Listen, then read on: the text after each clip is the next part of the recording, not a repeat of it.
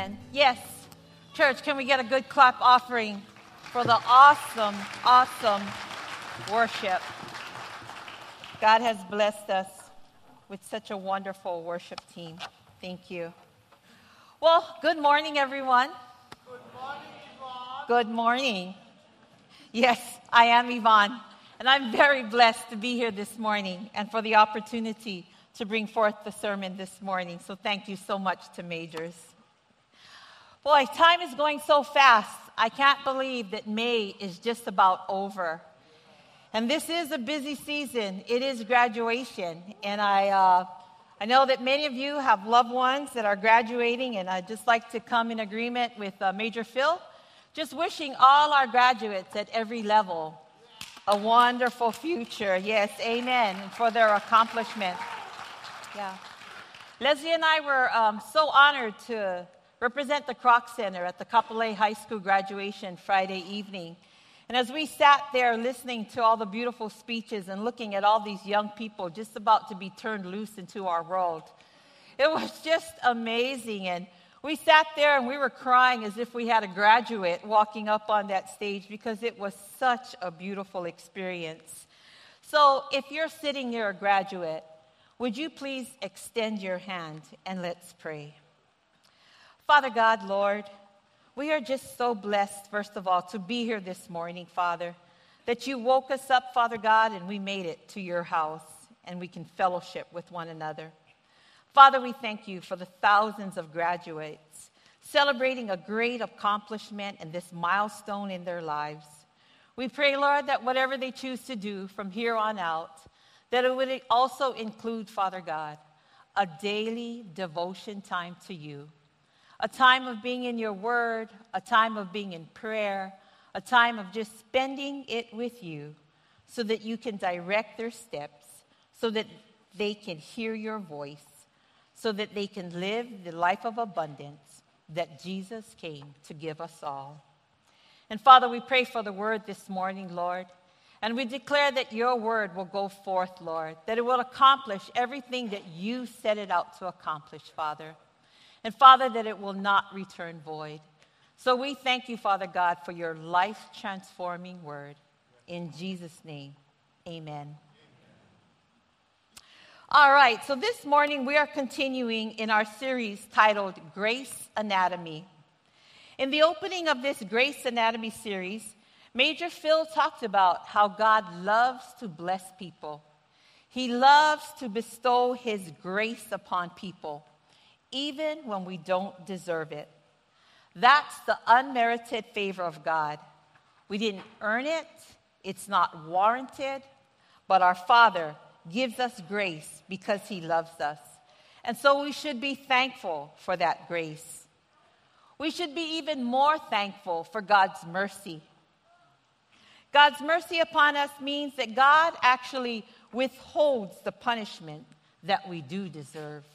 And so God's grace and God's mercy, we are so thankful for. A few weeks ago, Lyman's message was about bringing your pride to the throne of grace. Because if we consider ourselves to be true Christians, then our lives are no longer our own. Our lives are really about allowing God to use us to bring others into his kingdom. Amen? Yes. Major Debbie's messages were about God's grace, how God's grace is sufficient, and how we need to be growing in God's grace. And this morning, I want to pick it up from there. You see, when we are growing in God's grace, we should be able to do unto others as God has done unto us. We should be able to operate under the grace of God and extend it towards others. According to Webster, grace is a way of moving that is smooth and attractive, not stiff or awkward. It is a behavior that is controlled. It's polite and pleasant. So that sounds easy enough, right? That when people smile at us, we are gracious and we smile back. And that when people say good morning to us, we are graceful and we say good morning back. And we can go all day long operating in grace as long as others are the same way towards us. But what happens when they're not? What happens when people are downright rude or mean to us? What happens when you feel like you are under a full-blown attack by the enemy? Today's message is titled, Grace Under Fire. Grace under fire in a military context is a leader who is able to carry out military responsibilities while under extreme attack. This leader is able to issue commands properly and perform under extremely high pressure, even while being bombarded by the attack of the enemy. This leader, despite being a difficult and a dire situation, operates in grace, able to give commands that can actually save the lives of others. Grace under fire. I come from a family with a strong military background that I'm very proud of. My dad is one of 7 brothers. All but one retired from either the United States Air Force, the United States Army, or the United States Navy. Sorry, no Marines. They all served in either the Vietnam War, the Korean War, or both. They were truly a band of brothers. Needless to say, I have a deep respect and appreciation for our men and women in our armed forces. There are only 2 brothers left in my dad's family. My dad is soon to be 85. He is the Air Force retiree. His brother, the only other one that is alive, he is the Army retiree, and he is one of them that served in both the Vietnam and Korean War. I still see the residue of the military life in them. My uncle, a former drill sergeant, he doesn't really talk to us. He kind of barks out his conversations with us. But what I dearly love in our conversations while I'm driving them to their VA appointments is how much they give glory to God and how much they always speak of God's grace on their lives. They recognize that when the heat was on out in that battlefield, that God's grace under fire was with them. And they recognize that when they returned home to their wives and their families, and that the heat was on. Because how many of you know that after being out in the battlefield and out in war, it's not always an easy transition for our soldier to come back home. So when the heat was on in the battlefield and when the heat was turned up in the family home, they recognized that God's grace under fire was with them. I love that they recite scripture and stories from the Bible that carried them through the toughest of times. Church, when the heat is turned up in your life, what does your leadership look like? Are you operating under God's grace under fire? Turn with me, if you would, to the book of Daniel, chapter 3. Probably a very familiar story to most of you. It is the story of Shadrach, Meshach, and Abednego. These are leaders who withstood the attack and literally the fire of the enemy. They were a great example of operating in God's grace under fire. So if we look at chapter 3 in the book of Daniel, we see that there's a new king in town, and his name is Nebuchadnezzar. So King Nebuchadnezzar, he builds this image of gold, a gold idol that measures 60 cubits high and 6 cubits wide. That's like the equivalent of 90 feet high and 9 feet wide. And he calls for all his leaders across the land to come to the dedication of this gold idol that he has just set up. And then he has his herald announce a new law. And the new law says that whenever the people of the land hear the musical instruments play, that they will fall down and they will worship this golden idol. And whoever does not fall down and worship the golden idol will immediately be thrown into the blazing fire, into the furnace.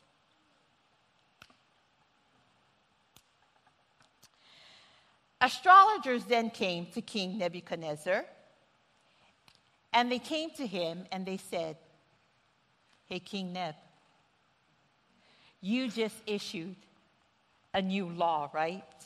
And King Nebuchadnezzar said, "Yes.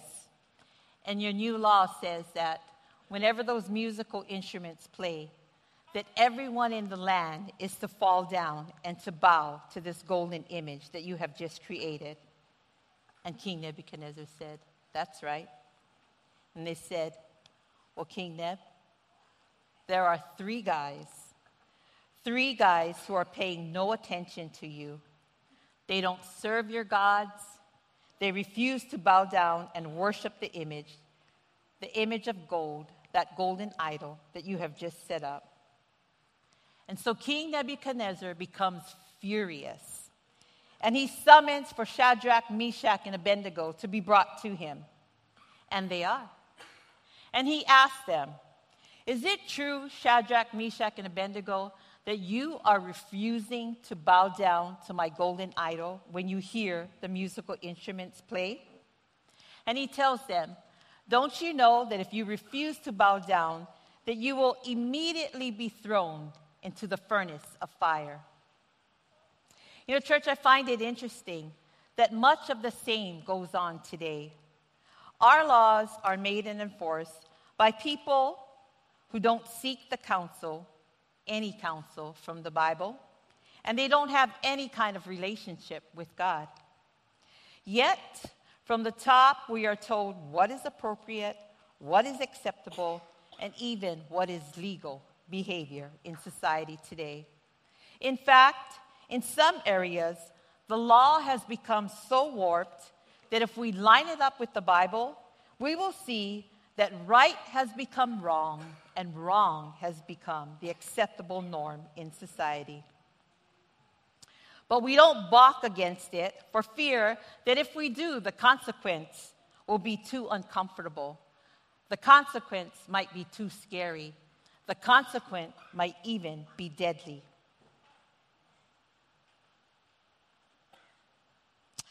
Although we want to speak up for what we know is true according to the Bible, we are also very cognizant of the heat that will come against us. And that heat can be turned up into a blazing furnace in our lives. But let's take some encouragement from verse 16. Verse 16 tells us that Shadrach, Meshach, and Abednego replied to him, "King Nebuchadnezzar, we do not need to defend ourselves before you in this matter.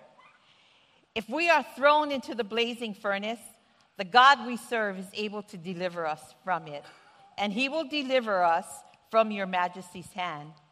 But even if he does not, we want you to know, your majesty, that we will not serve your gods or worship the image of gold that you have set up."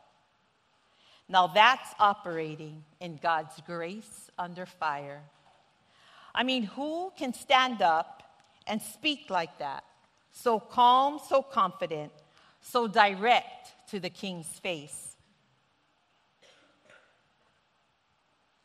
How can anyone be so bold and stand so strong? Well, if you look back at the book of Daniel in chapter 1, you would see that Shadrach, Meshach, and Abednego trained for years with Daniel. They were chosen from an elite group of young men who were healthy, strong, and handsome. And most importantly, they had a deep, unbreakable commitment to their relationship with God. They were very serious and intentional about their training. They were very selective about what they ate. They were smarter and 10 times better than any of the king's men. Kind of like the special forces, elite military groups. There was none their equal. Church, I have a question for you today. Spiritually speaking, who is your equal? What level of training have you committed yourself to so that you can stand up against the false doctrines of this world? Are you training yourself physically? Are you eating right, getting enough rest? Are you training yourself emotionally? Are you choosing to be in the right relationships that are healthy for you? Are you training yourself spiritually? Are you reading the Bible daily? Are you praying, spending time with God? Would you even be able to recognize false doctrines of this world? It is because these guys, Shadrach, Meshach, and Abednego, it is because they were physically, emotionally, and spiritually fit that they could operate in God's grace under fire. Not that it was easy. Let's look at what happens next. So Nebuchadnezzar becomes furious with these three young men because they refuse to bow down to his idol. His attitude towards them has changed. Where once he was highly recruiting them, now they are his enemy. So he orders the furnace to be heated 7 times hotter than usual. And he commands some of his strongest soldiers in his army to tie up Shadrach, Meshach, and Abednego and to throw them into the blazing furnace. And that they do. But the king's command was so urgent and the furnace so hot that the flames of the fire killed his own soldiers. What do you call that? I think that's called collateral damage. Sometimes in our anger, church, sometimes in our anger and our haste with the quick decisions that we make, we actually hurt those who are on our own side. As you see here, some of the king's strongest soldiers just went up in smoke. But here's the whole point to this story. Verse 24, then King Nebuchadnezzar leaped to his feet in amazement and asked his advisors, weren't there 3 men that were tied up and thrown into the fire? They replied, certainly, your majesty. He said, look, I see 4 men walking around in the fire, unbound and unharmed, and the 4th looks like a son of the gods. Nebuchadnezzar then approached the opening of the blazing furnace, and he shouted, Shadrach, Meshach, and Abednego, servants of the Most High God, come out, come here. So Shadrach, Meshach, and Abednego, they come out of the fire, and all of the king's leaders are there as well. And so the king and all of his leaders see that the fire has not harmed their bodies, the hair on their heads was not singed, their robes were not scorched, and there was no smell of fire on them. Then Nebuchadnezzar said, praise be to the God of Shadrach, Meshach, and Abednego, who has sent his angel and rescued his servants.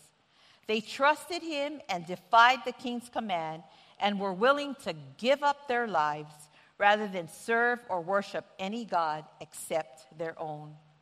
And look what he says here. Therefore I decree, there's a new law, that the people of any nation or language who say anything against the God of Shadrach, Meshach, and Abednego be cut into pieces and their houses be turned into piles of rubble. For no other God can save in this way. Church, that deserves a big amen. Amen. You see, King Nebuchadnezzar does a total about-face. Their world was changed because 3 guys were willing to go to battle to keep the first commandment of God, that thou shalt have no other gods before me. And in the heat of the battle, while the extreme attack and literally enemy fire was going on, 3 guys continued to perform their duty with grace, with God's grace under fire. Church, sometimes God has us go through the fiery furnace to be a witness to others so that they can see God, they can see Jesus in that fiery furnace with you. Do you think that my father and my uncles went to war because they thought it was a fun thing to do?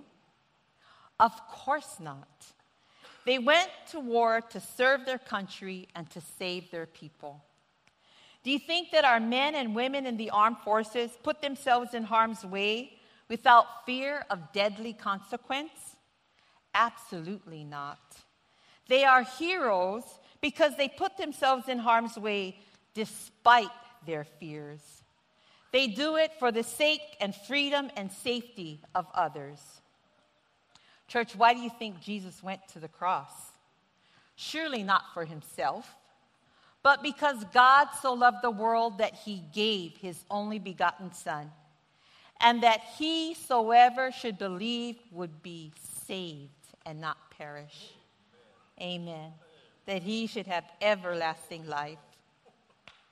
Church, every day we are faced with challenges and opportunity to operate in God's grace under fire. At our workplace, in our schools, in our own homes, and even within our families. I always say this. I've been married for 33 years. Thank you. And both my husband and I can honestly tell you that the only way that we have lasted this long and that today we can say we are happily married is because there was a third person in our marriage. And that person is Jesus. There is a third person with us whenever we go into that fiery furnace of marital intense fellowship.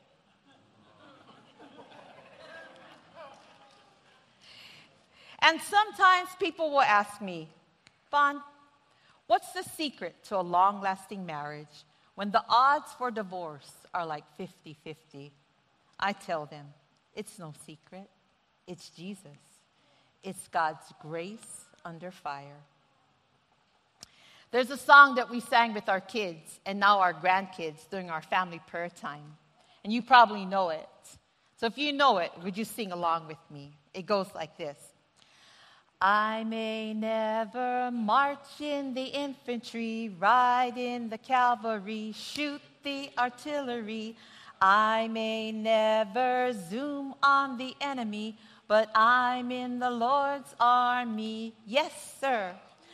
I'm in the Lord's army. I'm in the Lord's army. I may never march in the infantry, ride in the cavalry, shoot the artillery. I may never zoom on the enemy, but I'm in the Lord's army. Yes, sir.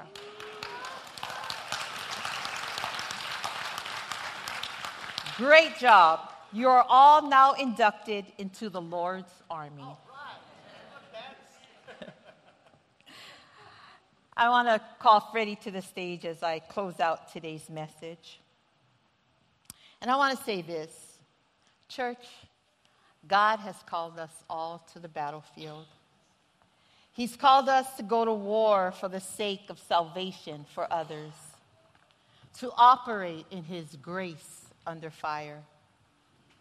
I know it's not easy, and that's why I'd like to pray for us this morning.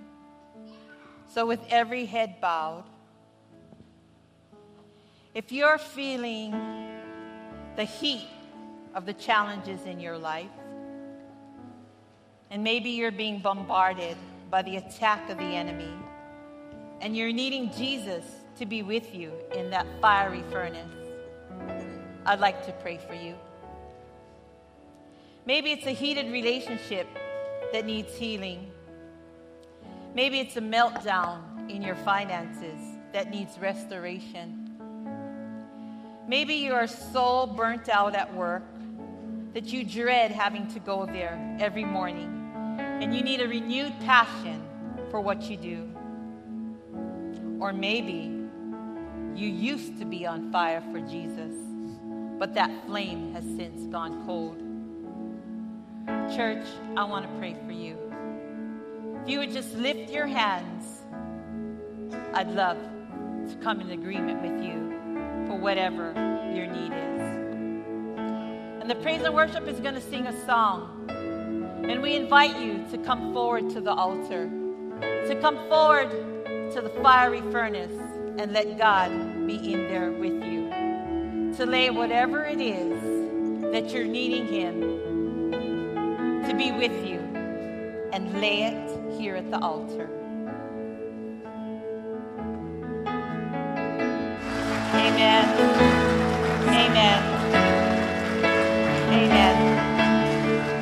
Praise God. Church, God already knows what you're going through, and He is with you. He's right there with you in the fire. And just like the precious metal that has to go through an intense fire process to become gold, you too can come out of that fire, rid of impurities, refined, and attractive to others for the sake of their salvation. You see, church, your problem has a purpose, and God has your back. You have His grace under fire. Let's pray. Father God, we thank you so much for your word today, Father.